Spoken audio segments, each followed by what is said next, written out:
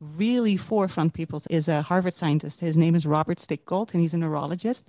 And he's been studying dreams his entire life. And he's noticed that it actually makes sense that we wake up with a new idea because we don't just process information in sleep. When we're asleep, our brains can completely let go, not just process everything that we've seen in the day, but actually start working with it. Your brain starts to make new connections with it. Stickgold calls it exploring possibilities, which I think is a really fun way to say it. Most people don't know about this. And I'm thinking, how useful is it? But also, how would it change our lives if we know that sleeping isn't just a waste of time, that you get rested until you wake up and you can do things again, but that sleeping is actually a very productive state of mind where you get yourself ready for the next day with new visions of it, new ideas, new angles, new ways to look at it. Hey, we all know the downsides of not getting enough sleep. But let me tell you about the upsides. Let me tell you how you can use this in a really focused manner if you want to. I mean, you're already doing it. You're already thinking in your sleep. You can't help yourself. We all think in our sleeps the whole time long. Yeah. But what if we really want to focus that and make use of it? And what if there was a world where instead of having a team meeting all day and it's exhausting, we say, okay, we start the meeting at noon. Everybody gets to sleep in for as long as they want, but bring me your ideas. That could save so much time and so much energy and so much effort, and it's way more efficient. All right. What does it take to build a home? What does it take to build a home away from home? And what does it take to build a home away from home you cherish so much you would cry if you ever had to leave it behind? Hey, I'm Nick. I'm your resident interior designer. I'm a serial expat living currently in my seventh country. And I'm your humble host on this podcast that is all about creating homes that celebrate your joie de vivre. That means celebrating your joy of and your joy for life so that you'll have a place you truly feel you belong. And in this season, I will be exploring everything concerning the topic of change. Because we are post-COVID-19, and it's safe to say life has changed for all of us. Change has been dumped on us, and I know that we all have at least one area of life that feels exhausting and overwhelming, and I know you're tired of just reacting to change. So here I am, talking about all the aspects that make a home worth having, and I'm here to show you how to make change work for you. So please, lean back now, relax, and enjoy this week's episode.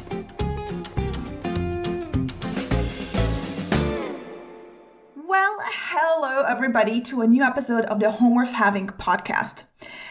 Listen, dear listener. If you've been here before, then you know that season 3 is all about change and that I usually talk about change in 5 different areas because those 5 different areas are the areas of life where people struggle the most with change. And one of these areas is attitude. What attitude do you need to have in order to make the change that you want to make? Because every change is struggle, and we just engage in that change because we want a better outcome. And usually I post these questions to my guests. But today I need to start with you, dear listener, because I need you to check your attitude when it comes to the topic that we're about to discuss. I'm having a guest today on my podcast who is working with dreams. And when we mention the word dreams, out of my own experience, I usually don't talk about my dreams or how I use dreams in my work because people are having a reaction. They're having attitudes toward that topic. And usually there's 2 reactions to those. There's either the spiritual kind of person who very much likes the topic and believes that dreams carry some kind of message. And that message is in some shape or form connected to a form of divinity, the super subconscious, God, intuition, whatever you want to call it. And then the conversation takes place in that realm of belief. And don't get me wrong, I love belief, but we all believe in different things. And there's a lot of controversy. And You can't mess with people's beliefs. They take it very personal.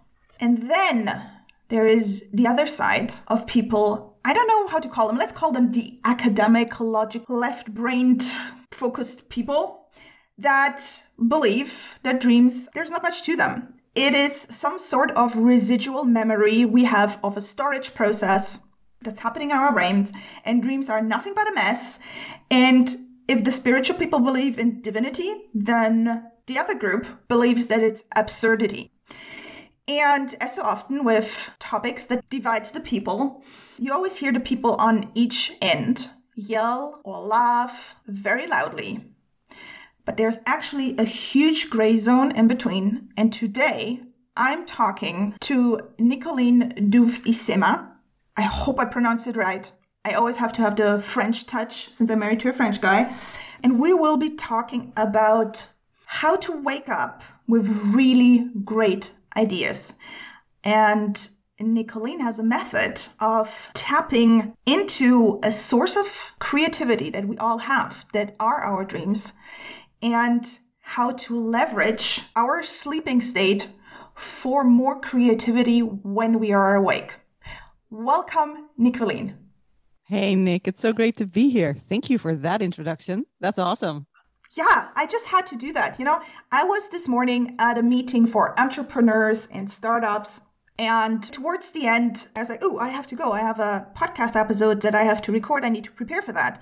So naturally, one of the guys asked me, oh, you have a podcast. Who's your guest? And I mentioned that. And the giggling started. And as in, oh, yeah, dreams. Oh, you're that kind of person. Oh, that's cute. Yeah, right. And I was just like, oh, what the fuck, man? I get it. Dreaming is considered as a very childish thing to do. It always carries the notion or the attachment of being naive. And that is why I usually don't talk about my dreams. But ever since I met you, you gave me vocabulary to actually tackle the topic and to make people understand that there's so much more behind it than just the either or of those two opposite parties. Let's call them parties. That's a good way to call it. I think you're onto something. That is kind of my mission. I wish I would have been in that meeting. I would have killed, because I actually like that challenge. When people come to me and say, well, dreams, that's nonsense, I get what they're coming from. Because you're right. If you just Google dreams online right now, there's this very interesting divide between tons of websites that say, oh, if you dream about a cat, it means that. Or if you dream about a horse, it means that. And you're thinking, really? Would it? Would it for everyone in the world? That seems unlikely, maybe. What if you hate cats? What if you love cats? Wouldn't that be a different kind of dream? But okay. And then at that point, but okay, people just usually stop thinking this is something to take seriously. And I'm kind of on board with that. I like that. That is critical thinking that I'm up for, because I don't take it seriously like that either. But then there's the other side, where you see all these websites with these really like huge theories of what it would mean if you're dreaming about your dead grandma. And then it becomes, like you said, almost like a spiritual metaphysical thing. I'm so for it, but it's not what I do. What I do personally in my life is very simple. Two things. I love explaining how the sleeping brain works to people, not because I am a neuroscientist, but I'm such a nerd. I read tons of research, and you have no idea how much literal physical research that's been done on the sleeping brain. It's amazing. And how much psychology research has been done on brains. One of the really forefront people that I'm a fan of is a Harvard scientist. His name is Robert Stickgold, and he's a neurologist. And he's been studying dreams his entire life. And he's noticed that it actually makes sense that we wake up with a new idea, because we don't just process information in sleep. We also start completely reconnecting things in ways that we actually can't do in the day, because we're not that focused. We're not that free flowing. We really need to pay attention to our kids, our life, maybe not walk into trees. But when we're asleep, our brains can completely let go, not just process everything that we've seen in the day, but actually start working with it. So if you have to study for a test, the smartest thing to do if you're cramped on time is read it once and then sleep on it. You will remember better, but you're also able to apply that information in your own unique way, because your brain starts to make new connections with it. Stickgold calls it exploring possibilities, which I think is a really fun way to say it. And he says that's not the function of dreaming, but it's one of the functions. is one of the many things that we do, but it is the thing that I am such a fan of. Because, Nick, most people don't know about this. And I'm thinking, how useful is it?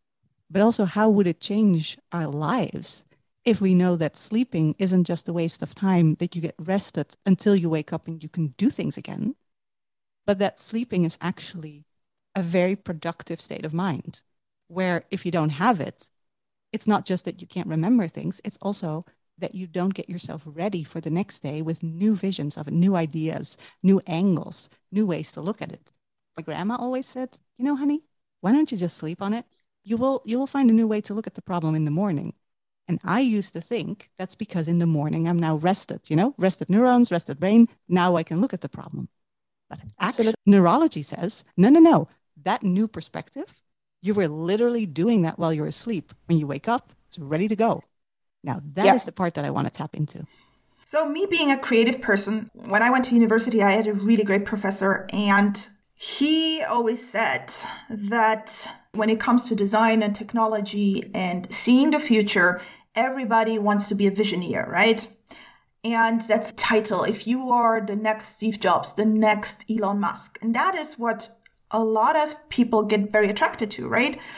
And my professor always said, there is not really such a thing as innovation.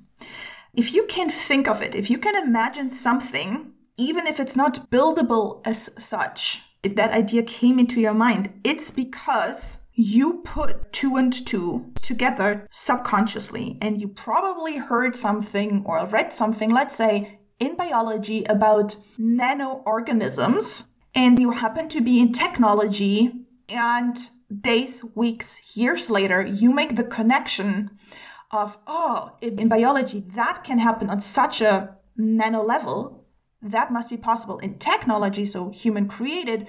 How can we use that process, right? How can we do that? So innovation is just putting two and two together before you actually know how to.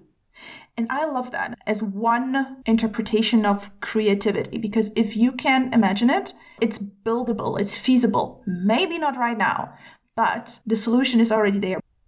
Yeah, I do like that. I want to add to that. I know the theory very well, but what I'm also thinking, and I'm not just talking about sleep, but in the day as well, that we put two and two together as humans, sometimes in ways that no one else in the world has done before.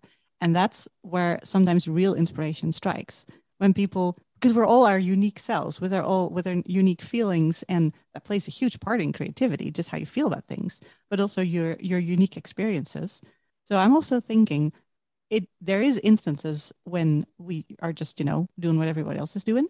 But a lot of times, especially when I work with clients and we go like real deep, and really like tap into that slumbering genius creativity that we all have, then sometimes I notice people putting things together in a way that I'm thinking, I have literally never heard someone say that before. And now you're being your full self and making 100% use of your creativity. And that's why I'm getting really alive. Absolutely. So you're the person who knows the science. So I guess we all know what the purpose of dreaming is. So the most common understanding is it's a storing event, right? While we sleep, we store the events and the experience that we had, and we anchor them in emotions. How did we feel about it? As well as in conclusions. What does that tell me? Like, what information are we filtering? And that then becomes our memories. I know that there's science that people that don't sleep cannot make memories. And it's really disturbing. It's messing up their lives.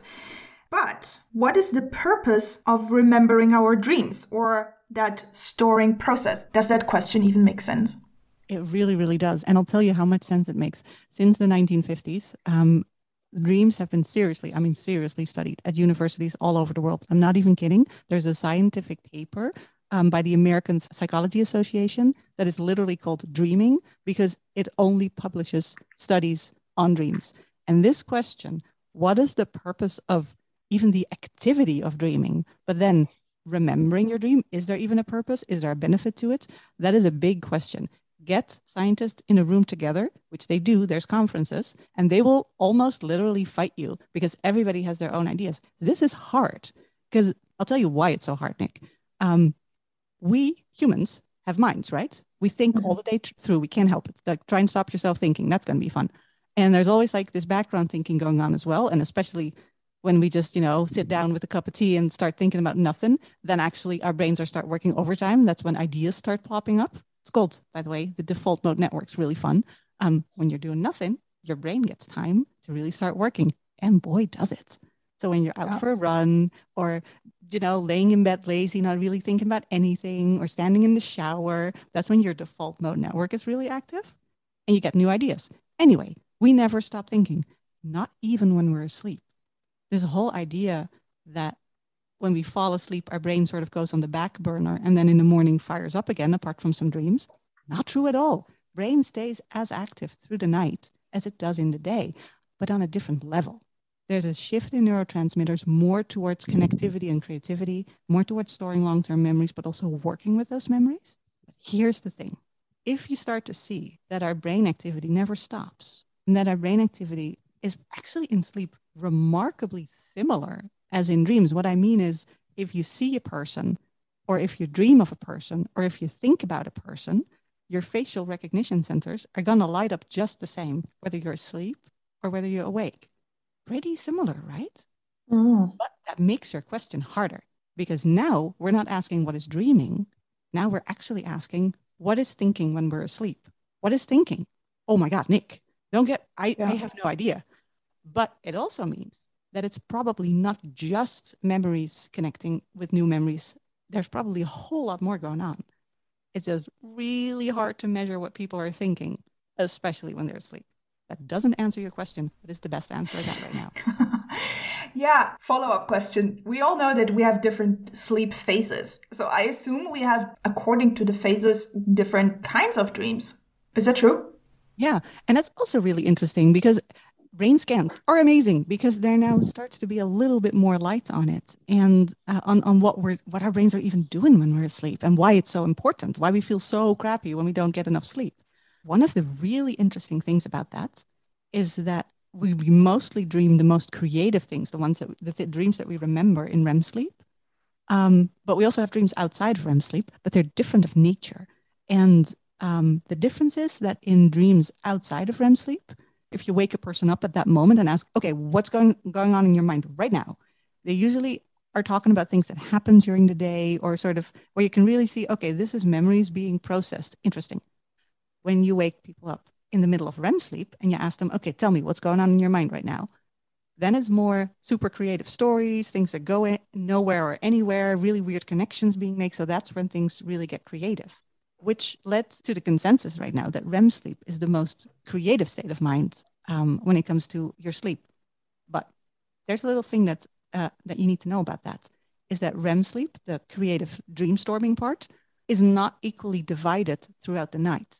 So say you sleep for 8 hours and the first hours you'll have a lot of deep sleep because you're tired, your body needs to rest, and it's just a itty bitty bit of REM sleep. And every 90 minutes, there starts a new sleep cycle with first deep sleep and then REM sleep. And every sleep cycle, the amount of deep sleep decreases and the amount of REM sleep increases. So the last hours of your imaginary 8-hour nights, like I would make 8-hour nights, I wish, but the last hours, you're going to have almost all REM sleep, especially when there's no alarm clock to cut off that process, which means, and this is something that I was super happy about when people told it to me. If you sleep in, ditch the alarm clock. It's Saturday morning, you can sleep as much as you like. That's when your brain gets to be creative. Now, why do we have brainstorm meetings really early in the morning when we could just ask people, hey, how about everybody sleep in and give me your first ideas in the morning? Because your most creative thinking time is going to happen in that amazing time when we get to sleep in.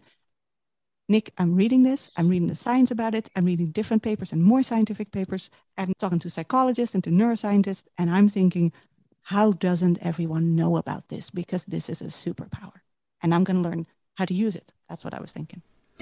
Yeah. That ties in with my own very personal experience. So here it goes. I am a lucid dreamer. Not all the time, but when I'm working on a high creativity project, and it's not my project, I work on a client's project, for example, and it's getting me excited. So I'm emotionally involved, but not emotionally attached, right? I can go to sleep and a lucid dreamer, which means I can be awake inside my dreams and then test out stuff. Because, as a visual creative person, like I can look at the floor plan and instantly envision myself how the 3D space would look like or how it would feel like. Because I've studied this and that's my thinking process. And in my dreams, I can literally try out things. So the things that I wasn't sure about in my design process during the day, it's like, should we move a wall? I can do that literally in my dreams. And I can try out things willingly. So the things that I've basically discussed during my wake time, I can try them out in my dreams. But I can also let go and say like, whoa, okay, what would be a really weird thing to do? Or like, how can I detach from logic, right? And then I can be playful. I can watch whatever my brain comes up like a movie, or, say like, oh, that's fun. Let's try this out. Like, make this oversized. Or what if there's a lot of very little minuscule, I don't know, whatever, right? And it's like being in an interactive game. And I enjoy this process very much. And then I wake up and I write down or make sketches of what I really liked. And even if it's not feasible, if it's not buildable, because let's say we have architecture restrictions, but I like the effect, then I can go and really consciously engineer of how I could get this effect that would be really cool because I already saw it. How can I get that anyways in, right? And so I use dreaming as a practice of my creativity. Almost like a virtual reality, the way you describe it, right? Yeah, it feels very much like that. Yeah. Like if you've ever seen the movie Inception, I remember when that came out, I was like, oh my God, that's exactly what's happening. Like I can fold stuff and I can have fun because the moment you know that you're safe and this is a dream and there is no limits, it just becomes fun. And let's see what happens. So yeah, so I was just going to say, like, I know how to work in my dreams. I literally get work done in my dreams. But what you do is a little bit different, right? You work with dreams. So what's the difference there? Yeah, it is different in the sense that you are lucid dreaming. For those who don't know it, it's a very interesting brain state because your brain is super active, as it is in dreams anyway, super creative, as it is in dreams anyway, right? But here's the thing. Usually, when most people are dreaming, there's a part of the brain, it's called the dorsolateral prefrontal cortex. And that is a part that always lights up in brain scanners when we're being logical, when we feel like we have control over our environment, when we make decisions, like I'm going to do this now, I'm going to do that now. Now, everybody who's ever been dreaming knows that you don't feel like it's a dream even. You don't feel like super in control. That's because that part, it sits in the forefront of our heads. That is one of the very few parts of our brain that gets a break when we're asleep. So usually when you're not in what's called a lucid dream, when you don't feel like you have control over the dream, your control part gets a break. You're not steering anymore. Your emotions are completely fired up and you have all this creative thinking going on. So that's a moment where you can really completely freely, without any restrictions, totally go for it. Make the weirdest connections, connect back to your emotions. Dreams are very emotionally driven. And, so are nightmares, by the way, because then it goes in overdrive, then something really wants to be heard. Whatever is going on is going to get real in your dreams because your emotion centers are so big and your creativity is so big. But then people who are lucid dreamers, now that dorsolateral prefrontal cortex part suddenly on brain scans starts lighting up again. So that means you have a sort of hybrid state where you're not awake, but you feel awake so you can steer and make decisions, but you're also in that amazingly creative state. Now, about 20% of people will be good at lucid dreaming. Not my stat app, it's been researched. That means 80% of people can try all they want, but maybe it's just too much effort to use dreams that intensely. That's the people that I work with because you have this amazing process. Whatever else you're doing in dreaming, you're also going to generate new ideas. And then you wake up with, I think I dreamt of a horse or something, and you don't get it. Yeah. Which is a skill. Translating that one way of thinking to daily thinking is a skill, and we don't get taught it in school. So that's where I come in. That's where I help people. I help people how to focus their nightly thinking, how to focus all of this, because, why wouldn't you? if I don't set myself a task for the day, things don't get done. So if you really want to think about a problem, better ask yourself a real question. And then I help harvest the answers and translate, okay, weird dream about horse to, wait a minute, it's a metaphor for something, super gems inside. Now we've unpacked it. Now I get it. Then we've translated this one way of sort of subconscious thinking to the more practical thinking that we do in the day. If you make the connection, now you know what we're talking about it. Now you can use it. So if I get this right, I just recorded another episode with Raphael, and we talked about the triangle of inspiration, motivation, and creativity, and how for many people, when we talk to them, inspiration seems like this gift. It's just random, and it fired you up.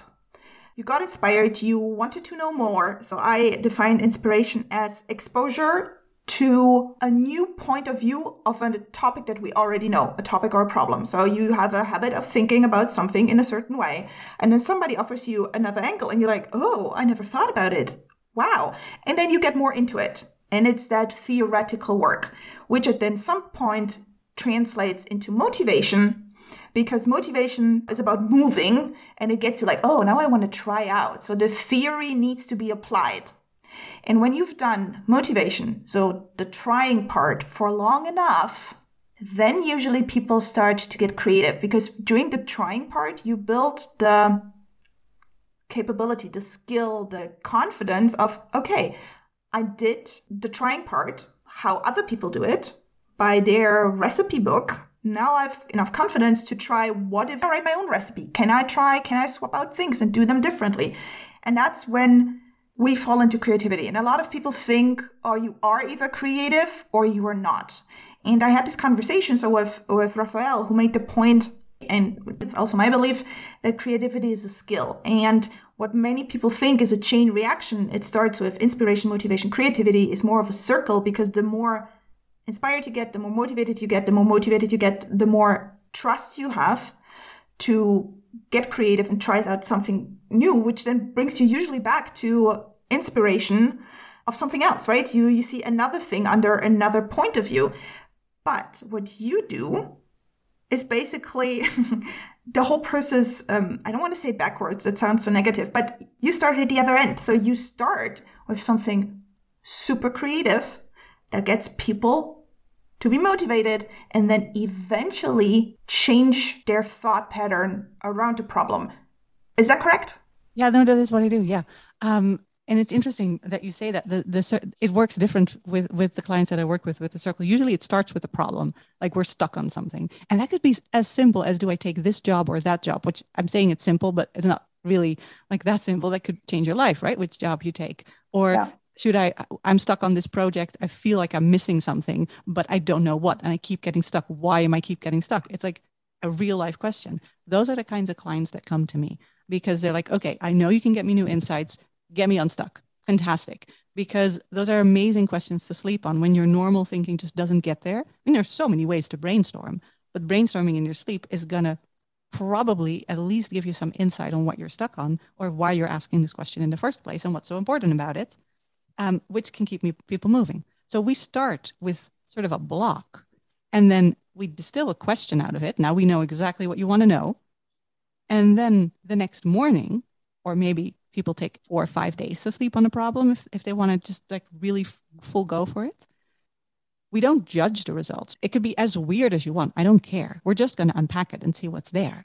And it's very interesting, because that usually starts with stuck, then moves immediately to inspiration. You're going to get these insights out of our conversation. I say you're going to as though it's a promise, but I just never had it not happen. And then with those insights comes, usually I see it in people's eyes, comes the motivation of, wait a minute, that is absolutely true. That is exactly what's going on. That is exactly where I'm getting stuck. That was the thing that I wasn't seeing. That was the thing that I maybe even didn't think about when I tried to decide which job. Maybe it's neither. Maybe it's something completely else. But then from that insight comes the motivation to, okay, now I know what to do.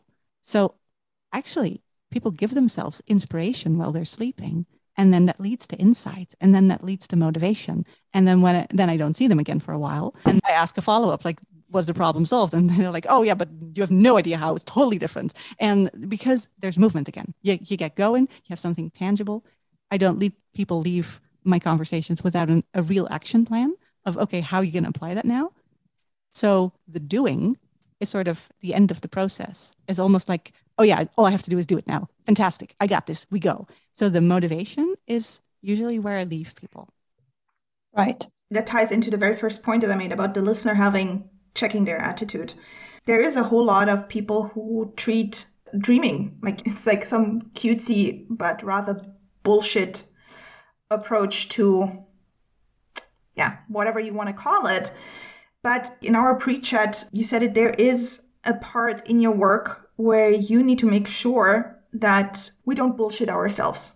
And that is in the process, is the person that is coming to you with a problem bullshitting themselves? And then also literally the brain. So the dreaming part, the creativity part is when we stop bullshitting, right? Because we don't listen to logic. Logic is just experience and what other people told us, like conditioning of, oh, logically, this has to be like this and like that.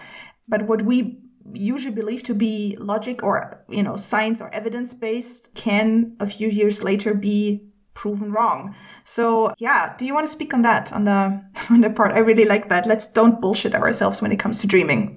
Completely. I mean, first of all, I always love it when people call me out on my own bullshit. So like I tell myself stories all the time. No, I really want this dress because blah, blah, blah, blah, blah. No, you want a dress because you want it. Okay. Not because blah, blah, blah. That's just excuses we make to justify our intuitive choices. And I personally think that most of the choices that we make aren't really based on logic. That's usually to explain the choices. Most of the choices that we make are based on feelings. And that could be prejudice. That could be really true feelings. There could be so much going on. But I feel that if we know the true basis of our choices, the real feelings behind it, it's so much easier to make the right choices and to discover where you're bullshitting yourself. So you asked about my process. I do this in two ways. First of all, I start with usually an hour conversation that sounds long, just about the question that a person asks, because it's a garbage in, garbage out kind of process. If you ask yourself the wrong question, you're going to get the wrong answer because you're going to get the answer to the question that you legitimately said you would work on. So get the right question first. Don't start answering the wrong questions.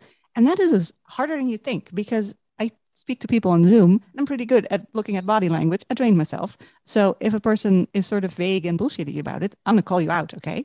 We will get to the core question at the end. So that's the one bullshit tackling thing that I do. And I've worked with people who love it because, why else would you work with me?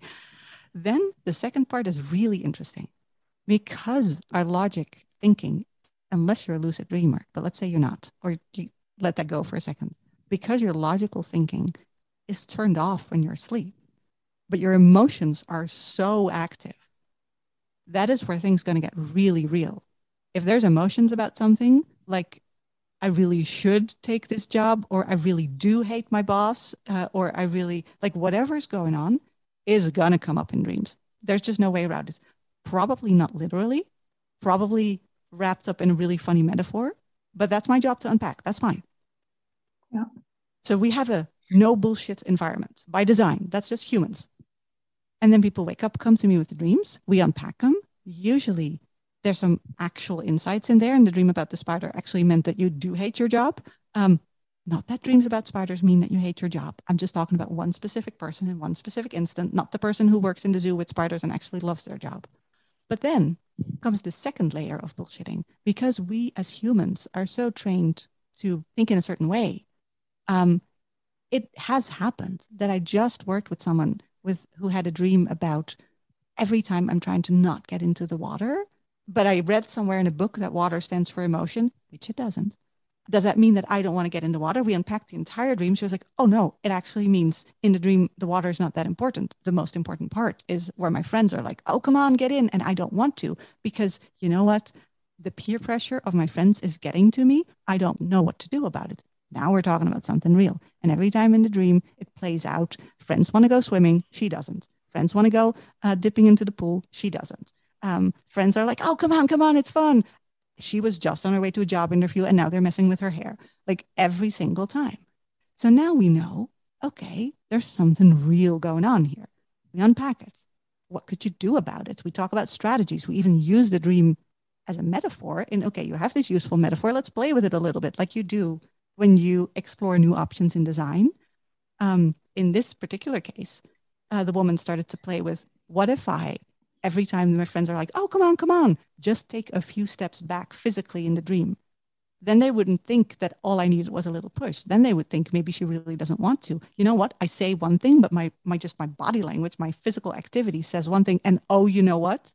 That is exactly what I do in real life. When the coworkers are like, oh, one more beer, come on. I don't get up and get my coat.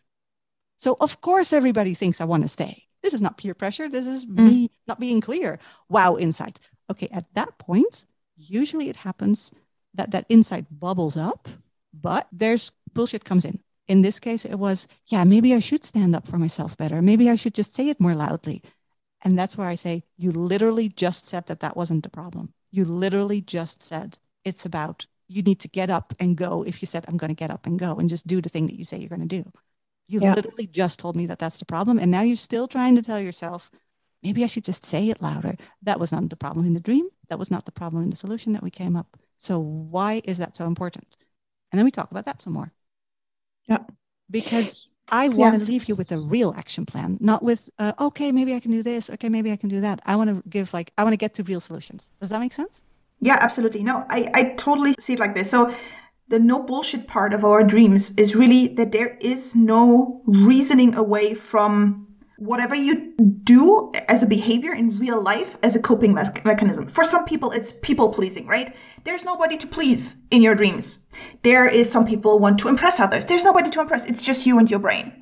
And you do play out a lot of your own behavior. Like in the dream that the woman had, she literally played out the behavior that she had in sort of this, I don't want to go swimming metaphor, which in real life had never happened.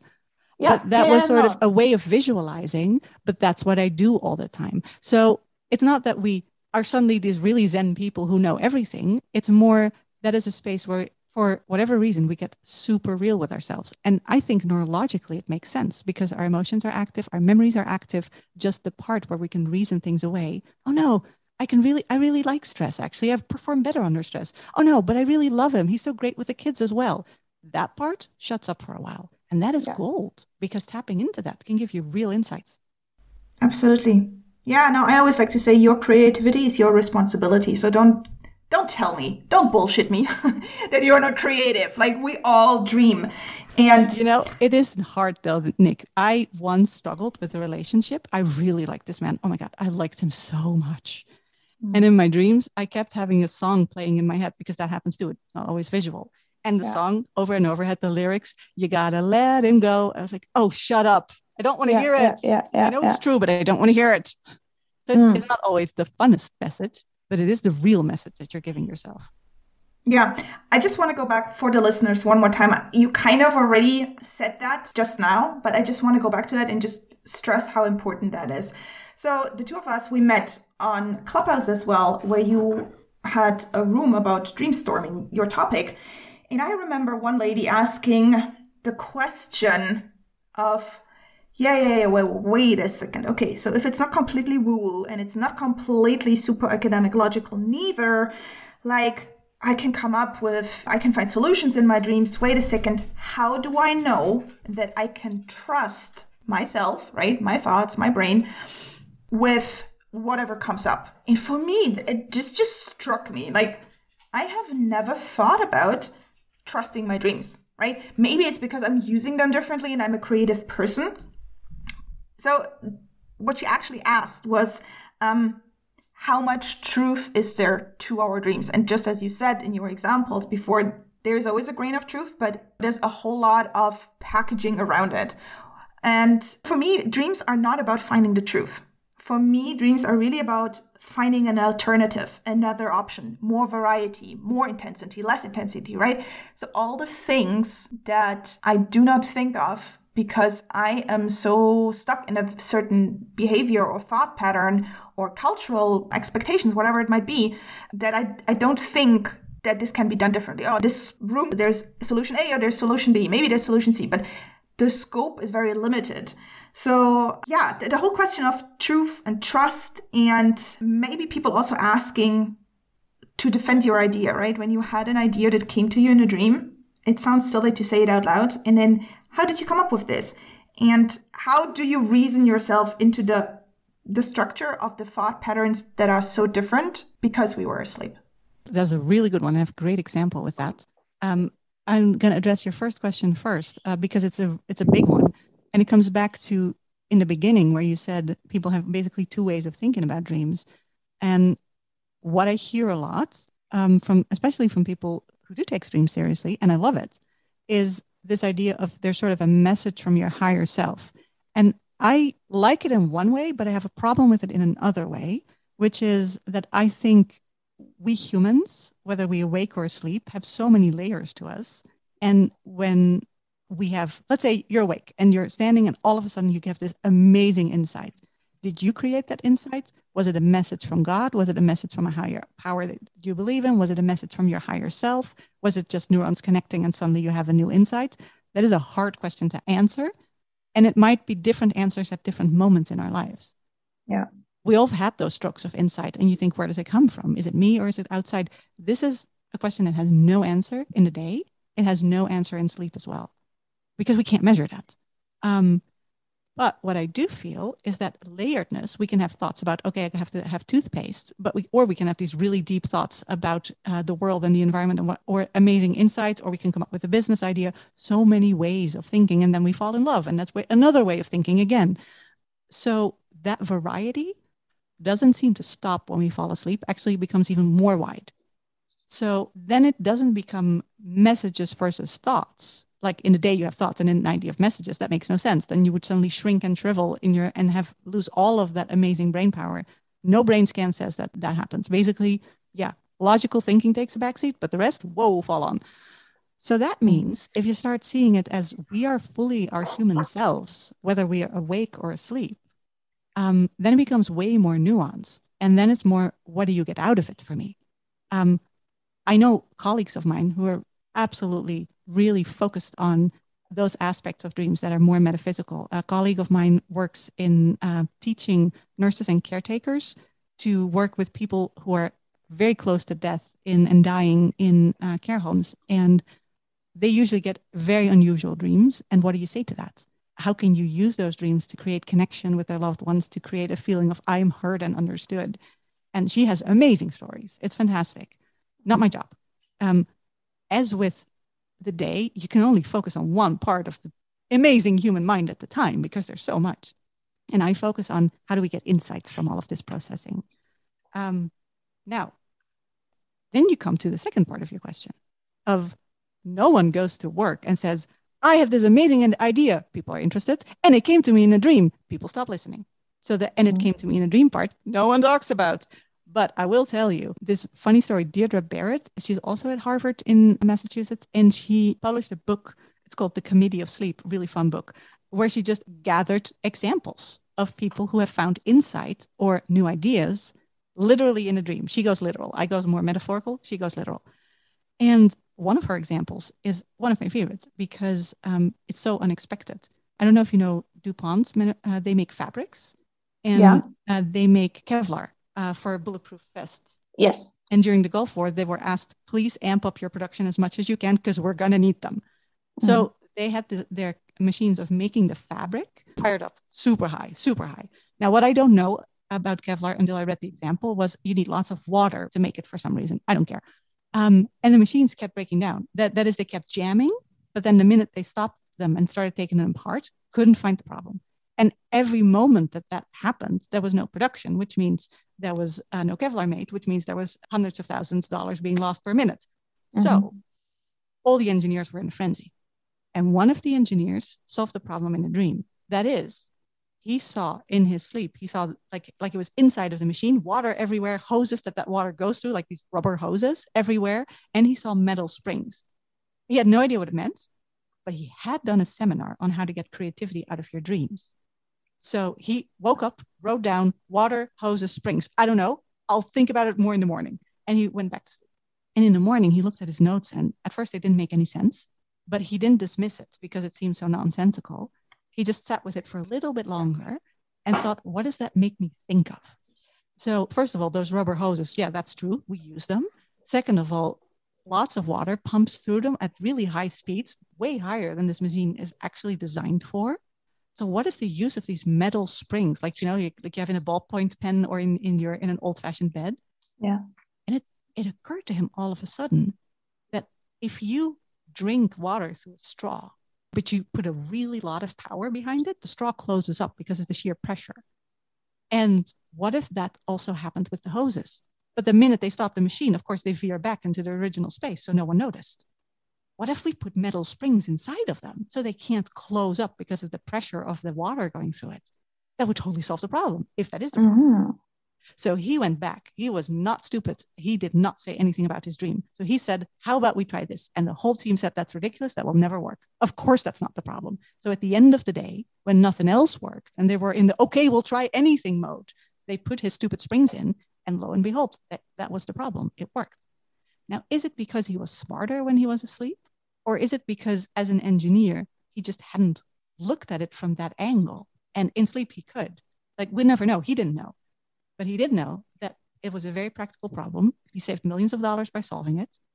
But he didn't dare tell anyone except for Professor Barrett when she asked him that it actually had been a dream. And that's where I come in, Nick. That's where I'm saying we are leaving real money on the table by not taking our own brain processes seriously. And I want to fix that. I want to teach everyone how to do this. Right. Yeah, it brings me back to what my professor said about putting two and two together, right? Two unrelated solutions to unrelated problems. One and one becomes three.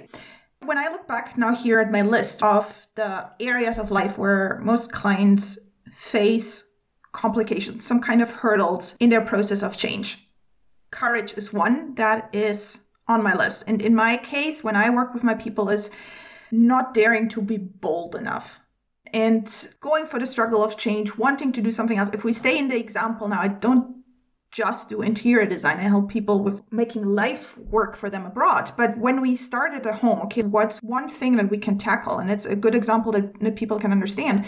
So you go through this phase of, okay, you decided you're going to change. The changing part is the renovation part. And you put 100% of effort into it. And it costs you so many inconvenience. It is a struggle, but you're working on it. Would you do all of that for just an incremental change of a little bit better? No, usually when you ask people that, it's like, no, if I'm going to do all this work, I'm going to change and I'm going to change my habits and I'm going to do this. And then I want to have a massive change. But that requires to make a decision of courage. Now, I was wondering if that relates to your work as well. I could imagine that people need to be emotionally courageous to say like, okay, I'm going to give this a try and be open to the fact, as we said before, that I might be bullshitting myself. What I think is the problem is not a problem. It's just a symptom of something much deeper. So I was wondering how that topic speaks to you and what you do. Oh yeah. I work with some badass people. Like I'm super lucky. Because the minute people hear me speak and talk about the way I approach this process and actively encourage people to get more out of their own creative minds and to really like tap into their inner selves and figure out, okay, what is blocking me? How else can I use this? Then we're talking about actual real courage. That's absolutely true. And I do meet people sometimes who really aren't ready for that. They just want to tell me what the weird dream means. Or they want me to tell them, I'm sorry. Because there's a certain like soul searching part about it where you don't know what you're going to find. And if you don't want that and you just want to know, no, I dreamt of a cat. What does it mean? Because I actually want you to just tell me and not do the work. You're not my client. Because I don't know. I mean, there's tons of people who do that, more power to them. But I'm super interested in the real stuff because that's where also the real change happens. But you're absolutely right. It's a process of courage. It is when I do it in my own life. And it's scary sometimes. This is why we ask each other for help. And also, there's a certain readiness for it. I think if someone's listening right now and they're like, oh, I'm not ready for that, that is okay. Like, I'm not always diving into my deep self every single day. Please, no, I would go insane. But when I'm really stuck on something and I don't know why, or when I really need this new insight and I don't know why I'm not getting it, now that's when I ask for help. That's when I'm like, okay, let me get someone who will completely blow all of my covers and make me see the real me, please. And I love working with people who are ready for that, because then we speak the same language. But I got to be honest, I'm not always ready for that every single day of my life at all. I'm a coward at heart. I would rather just sit there and be comfortable and then do nothing. But that's just not how movement works. It's not where I get my energy from. And sometimes I just got to get out there and do it, or figure out what the real reason is why I'm not doing it, and maybe what I need right now, rather than just pushing myself, because that's also real courage. Yeah, no, this is well said. I have nothing to add. I have another question. So another area is always time. Like, how fast do I get a return of my investment? How long will that take? You know, people are very practical about this.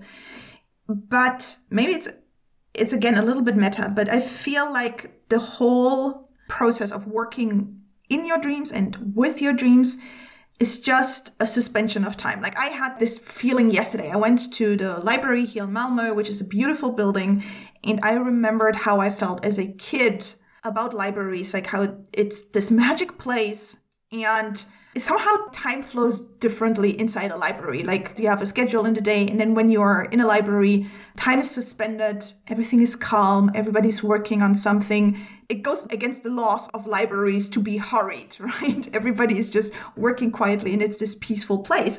And I felt like working with and in your dreams is a little bit like that. Like, you are defeating time. And from what I gathered from your process is, you work with your clients, you find a question, and then they have to do the work through several nights, like go back and forth.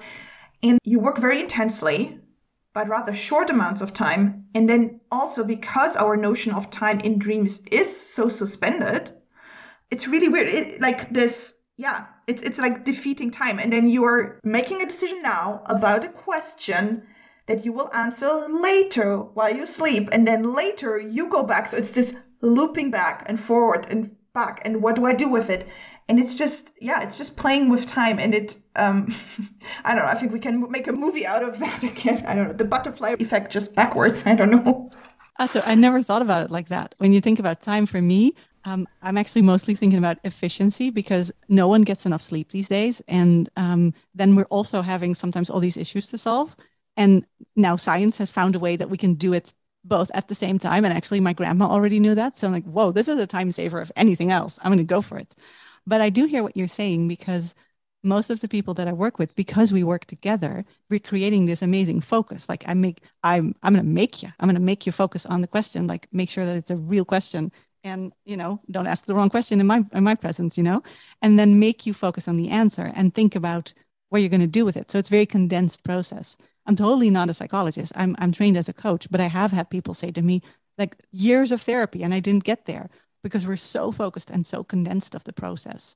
And I'm not guaranteeing creative, amazing, fantastic insights that are going to save you years of therapy, but I'm also not saying it won't happen, because you're so focused on this one aspect. Yeah. Now, if this one aspect is, okay, what is my Clubhouse bio? I ask myself that in the dream, because I hate writing. So I just want to wake up with the paragraphs in my head. Please, thank you. Of course, there's not going to be deep insights behind there, because I just need the literal sentences. Thank you very much. And, bullet points. That's a good idea. Putting it in. But if the question's deeper, then the insights are usually accordingly.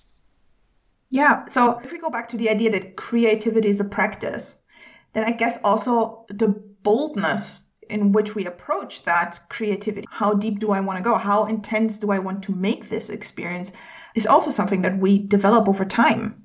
Yeah. And I think, that also develops over need. Sometimes you need to go deep, sometimes you don't. And that there's periods in our lives when we're really focused on ourselves, and other periods when we just need to focus on other things, kids, production. So that's all like completely fine. Hey, I was wondering, do you want some try this at home tips? Yeah, sure. Cool. Yeah. There's certain things, and obviously you're going to see this online everywhere, but here they are. First, it's a 3-part process. And I feel like I do this with myself at home. I do this with my clients. There's no reasons why people can't do it. I I have been asked, is there like downsides to this process to deep into your dreams so much? 50 years of research says we haven't found any. So asking yourself a question before falling asleep seems to be a pretty safe process, and people have been doing it. So I like that. Of course, the downsides come if you don't know what to do with the answer, but that's a different thing. Okay, so 3-step process. First, ask yourself a question. Why? Because you focus your mind. There's been research that it really helps to write it down because it focuses your mind further. And some people say, if I really narrow down a good question, like one question with a question mark, and then before I fall asleep, I actually think about it in a more visual way or just really feel it in my body, then it's already sort of activating that parts of my brain. So it's a better kickstart for the night to come. Brilliant. Do it. Whatever works for you. So you've asked the question. Then the second part is harvesting the answer. And that could be in any shape or form. Like you said, you have these really visual dreams. I usually have wordy dreams. Some people have no dreams. They just wake up with an idea or thoughts or a song in their head. I'm saying when you wake up, there's this sort of precious moment of catching that before the world starts to demand things and you have to get up and do things. Usually I stay in bed. I have physical pen and paper because the phone wakes me up too much. Then I have to actually type, which is different for me. And I write down whatever lives inside of me. I don't care if it's related to the question or not. That's for later. It could be a dream. It could be a song. Sometimes I have a song playing in my head in the morning when I wake up, and then I have to look up the lyrics. And then I'm like, oh, yeah, those lyrics do make sense. And somehow in the back of my mind, obviously I know it, but I don't know it in as in my active working memory. So that's also a great way of, one scientist said, of making Post-it notes of this whole brainstorm meeting that was your dreaming. You're never going to remember every single thing of it, but you are going to make notes. And that's what you remember in the morning. And the more you do the focusing on what do I remember? Am I cranky? Am I sad? What's going on inside of me? The more you do that as a habit, the easier it is to start remembering dreams. Turns out when, people who don't remember dreams get trained this way, they usually start remembering dreams. Okay, so now you have done step 2. You've captured whatever it is, and it's going to probably make no sense at this point. And then there's step 3, and I love step 3, which is now you're awake. Maybe you've had your coffee. Maybe it's the next day. I don't care. And you look over those notes and you remember maybe more about it and you start to reflect. And this is amazing because now your critical thinking can come in. You can think, what does that make me think of? When I read that, does it evoke any feelings? How do I feel about this? And not as in, is it bullshit or not, but like explore it a little bit further. Like the guy with the DuPont machine did. It's like, okay, hoses, it doesn't seem to make sense, but what does it make me think of? And then comes the real decision making, which is this an actual useful idea for now? He said yes, and he pitched it. And he pitched it again when people were finally ready to believe him. Sometimes the answer is no, not at all. Or sometimes the answer is not for now. And that's where comes in your earlier question of, can I trust it when it came to me in a dream? I say don't trust anything that you're thinking, day or night, at all. I mean, just because you're thinking it doesn't mean you have to immediately do it. What are we, like robots? No. Evaluate, see if this is useful for you, see how you can use it. And then you try it out and the whole process starts again. It just brings me back to what I do. And you always said, and we talked about this before, you ask questions. And my question when I do design work is basically always the same, like, what else have I not thought about, right? So what is another variety of this? So when I look at solutions or answers that are lying in variety, then I like to also look at my dreams just from the perspective of observing what else is going on that I would usually ignore. So if you're having a dream of a conversation with a coworker, what is happening around you? Like, what is, if you can remember, or like for the next time you dream about it, if you go with the same questions in your mind going, you're like, okay, what else do I see? I remember the coworker speaking, but what was going on in the background? Where was I in the dream? What was the situation, the circumstances? And that usually helps me then answer a lot of questions that, just like in the waking time, when we're having a conversation, I'm so focused on you and what you answer. And it was my next question that sometimes we forget that there's a whole world happening in the background. Yeah, so true. Like all the things we see from the corner of our eyes, we don't even register in the moment, but they're stored there. And definitely that is what pops up in dreams. I noticed that as well. You know what else I like about what you're saying, Nick? It's the fact that you ask open questions and that you ask questions about yourself.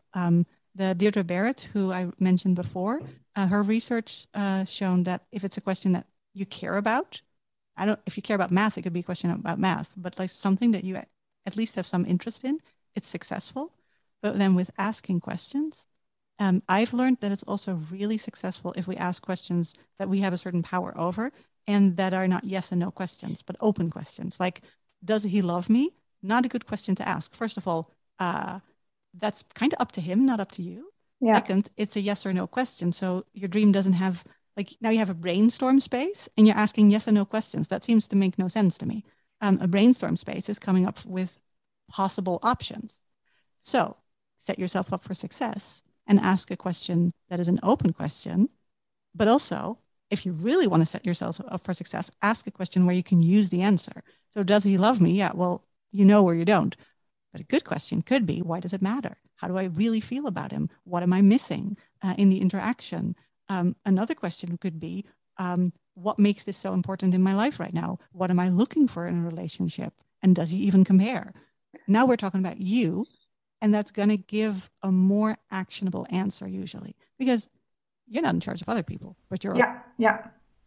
And also when you speak about actionable, I like to go to bed with the thinking of, what do I want to do with the answer once I have it, right? As you said, like, does he love me, does he not? It's just, it's black and white. And okay, are you then wiser? A, you don't know because it's up to him. And B, so what's this answer going to get you? So we talked about this before. If we talk about inspiration, motivation, and creativity, the doing part is important. Like, what do you want to do with the answer once you have it? Because there's so much more satisfaction involved if that is something that you can then handle, manipulate, act on, and then adjust. Because again, change is about doing things differently. And if the change is dependent on somebody else taking action, then the whole frustration sets in again. So what do you want to be able to do with it? Or like, what possibilities do you want to open with the question?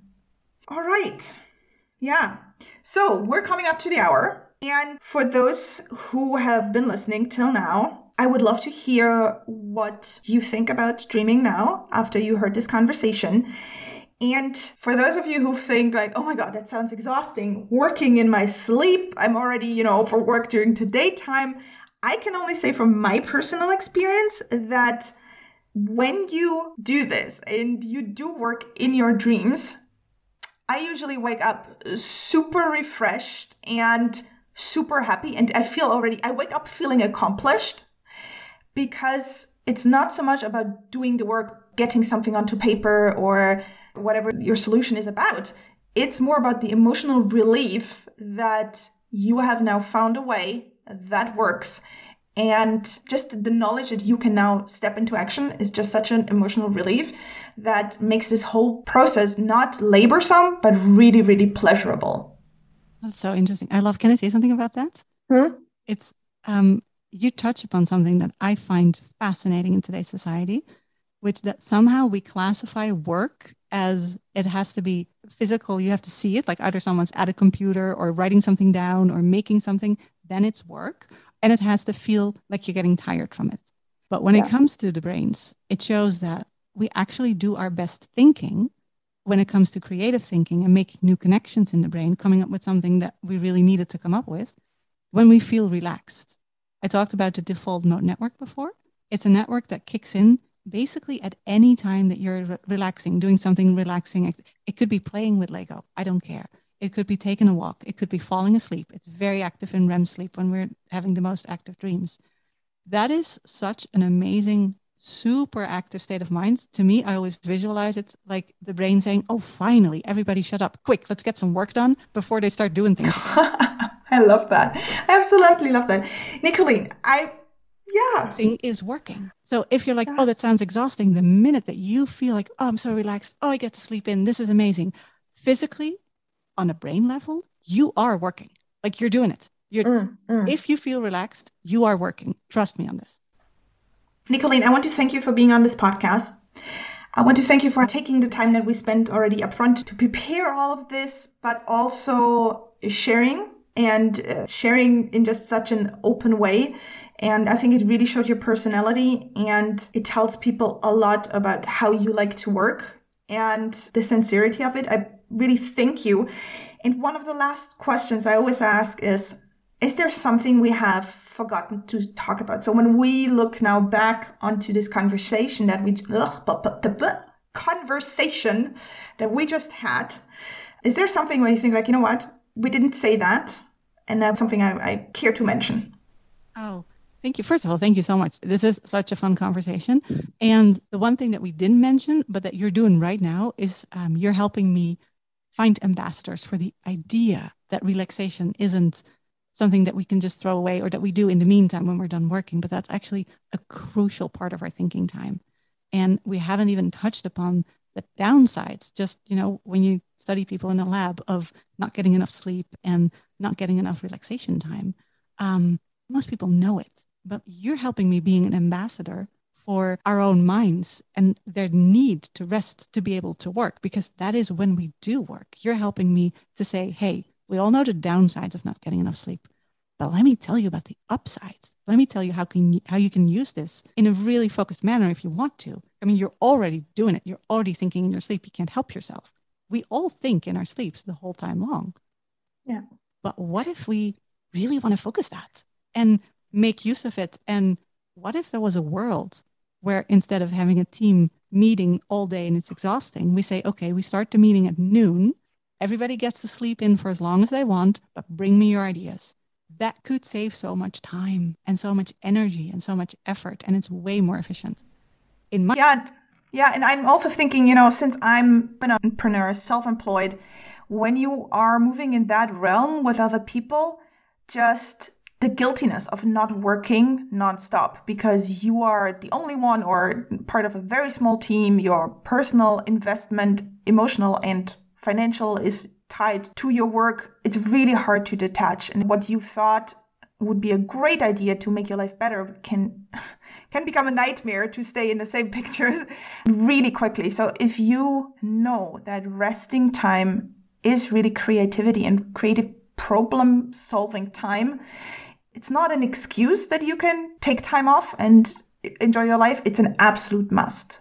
Yeah, I love that. I feel like in this day and age where, I pulled an all-nighter is like a badge of honor.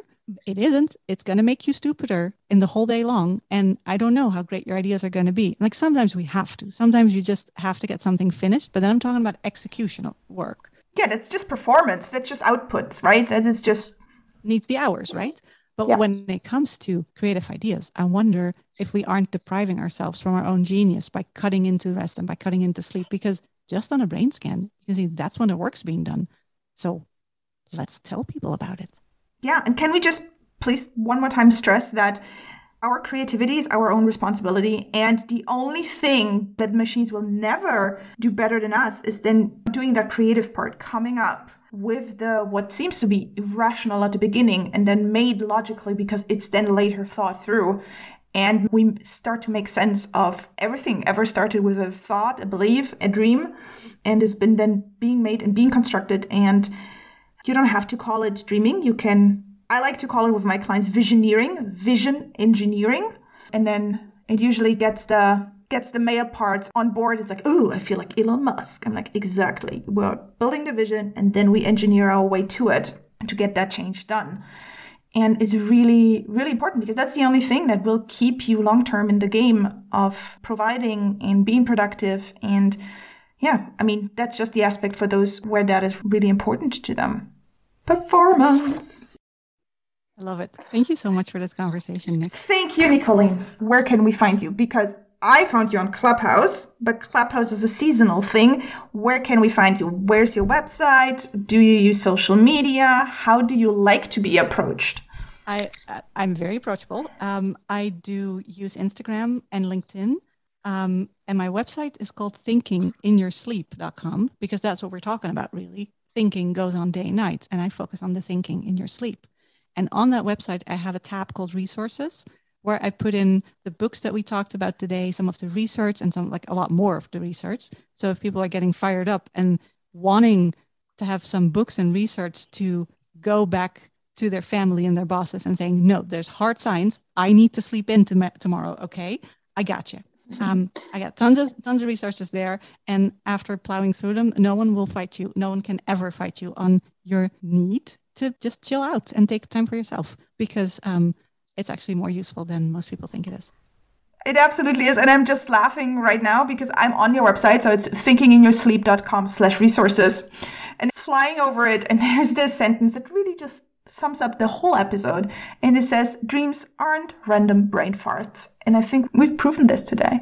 Yeah, absolutely. I didn't have to. Scientists do it for me. It's amazing. Okay. Thank you so much.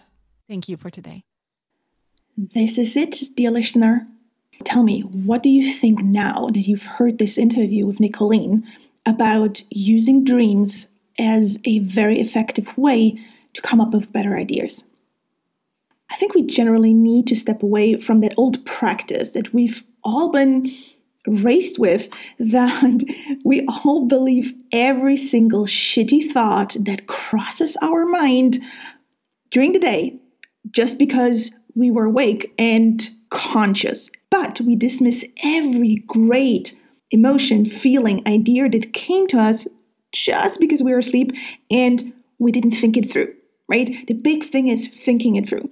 And I think after this interview now, it's pretty clear that we still think things through, but we're using our sleeping brain, which is not sleeping at all, right? Which is just tuning out the noise and the distractions that we have to be aware of during the day to, keep us just simply alive. And we can focus on problem solving in a very creative way so that whilst we're sleeping, our brain can make certain connections quicker. And what do I take away from this conversation? That's a hard one because I've been talking with Nicoline a lot in the last couple of months. And I love that she's putting the science back into something that we were told is completely woo-woo. And there is a lot of science in there. And my personal conviction is that our dreams are not about giving us the truth. They're just giving us another perspective. And that is what creativity is all about. And what I've noticed over and over again in my life and my work with my clients is just simply that the greatest happiness, the greatest satisfaction in life and just feeling like everything is flowing is when we're moving in that triangle that is inspiration, motivation, and creativity.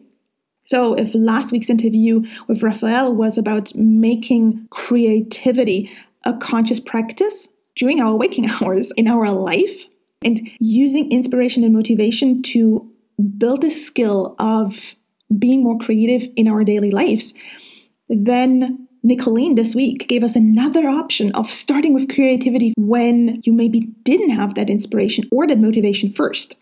And then one more thing. Whilst I was editing this episode, another question came up and I had to circle back to Nicoline and she gave me a beautiful answer to that. So when we're talking about asking your brain a question that it can focus on while you sleep and everything else is tuned out, I thought about what kind of questions should we ask. And obviously, as we said in the interview, open questions need to be asked. You can't ask yes or no questions. Again, it's not about the truth. It's about getting you perspective. But then I was also thinking of really how to construct this question. And my thought was about, do you ask a how or what question? Or do you ask a why question? And whilst I was thinking about it, and then Nicoline confirmed it, is that if you ask a why question, why can't I? Or why is it that? That question is focusing backwards. It's focusing backwards in time of where lies the reason that you can't do or that something is the way it is, right? You're looking back and then you're tapping more into memory and finding explanations that could give you an answer to what you have to do differently in the future, but it might not. So it might just explain things. And whilst insight is really great to understand your own behavior, it's not enough to make a change. You also need to have an action plan of what to do next. So my preference clearly lies in asking a how or what question. How do I? What do I need to do? What is the one thing that will kick me into action? What and how questions are focusing on what to do next. But hey, I think if you've listened to this episode until now, you'll be pretty inspired of trying it yourself. So take Nicoline's action points and set yourself up, have a going to bed routine, and have that notebook ready, lying next to your bed. Write down the question you want to focus about. Maybe talk to somebody you can trust or journal about it and find that question and make it a practice of focusing on what you want to solve before you go to bed. Prepare yourself, ask the question, harvest, and then once you've been doing that for a while, go back. It's so helpful to go back. In this case, obviously, you want to look for patterns or interpretations or what associations you make when you see your notes. But then with journaling in general, go back and remind yourself of the things that you crave, that you wanted to achieve, or read it in order to see how far you've come. Are you still there where you used to be a year ago, 10 years ago, or has life changed? And then appreciate everything that has happened in between, right? Focus on the gain, not the gap. Focus on how you've changed and what you've done in your life in the meantime, since you wrote this, rather than constantly focusing on what you can't do, what you can't have, where you are not yet. So the secret to happiness lies in just comparing yourself to your past self and enjoy where you are now and make those amazing plans for the future. And if you are interested in building a project for yourself, I call it building a passion project. If you want to build a passion project and need some help, I would love to be your coach on that. Let's find out what inspires you. Let's make a plan on how you can step into action and become more motivated. And then go and achieve. Do this part, practice, capture those good moments, and have me on your side, mirroring back what is going on in your mind, where your passion lies, because sometimes you need to have that outside perspective of having somebody tell you, I noticed that you light up. I noticed that you tense here. Why is that? And just become super aware and then find that sweet spot, getting started, and have a plan of what it is you want to achieve and how to harvest creativity in order to get there, and have me as accountability to really coach you through your doubts and fire you up and get you excited about the things that you are going to do. And that is how you enjoy life. And that is how you bring more satisfaction and passion and joy. And then ultimately, 3 to 6 months later, when you look back on where you are then versus where you started, you will see the richness in your life. The idea of mindfulness is great, but you also need to find space to savor. And that is the actual practice of enjoying to be in the moment, not just think about what you're grateful for, but really practice gratefulness in a doing kind of sense. And if that speaks to you, well, you know where to find me, homeworthhaving.com. This is me signing off. But before we really wrap up this episode, please check out Nicoline's website under thinkinginyoursleep.com. And under the resource tab, you will find all the amazing information and science pieces that she's been talking about in this episode. And please also give her a follow on social media. And last but not least, if you enjoyed this episode, my friend, if you found value in it, please leave me a review.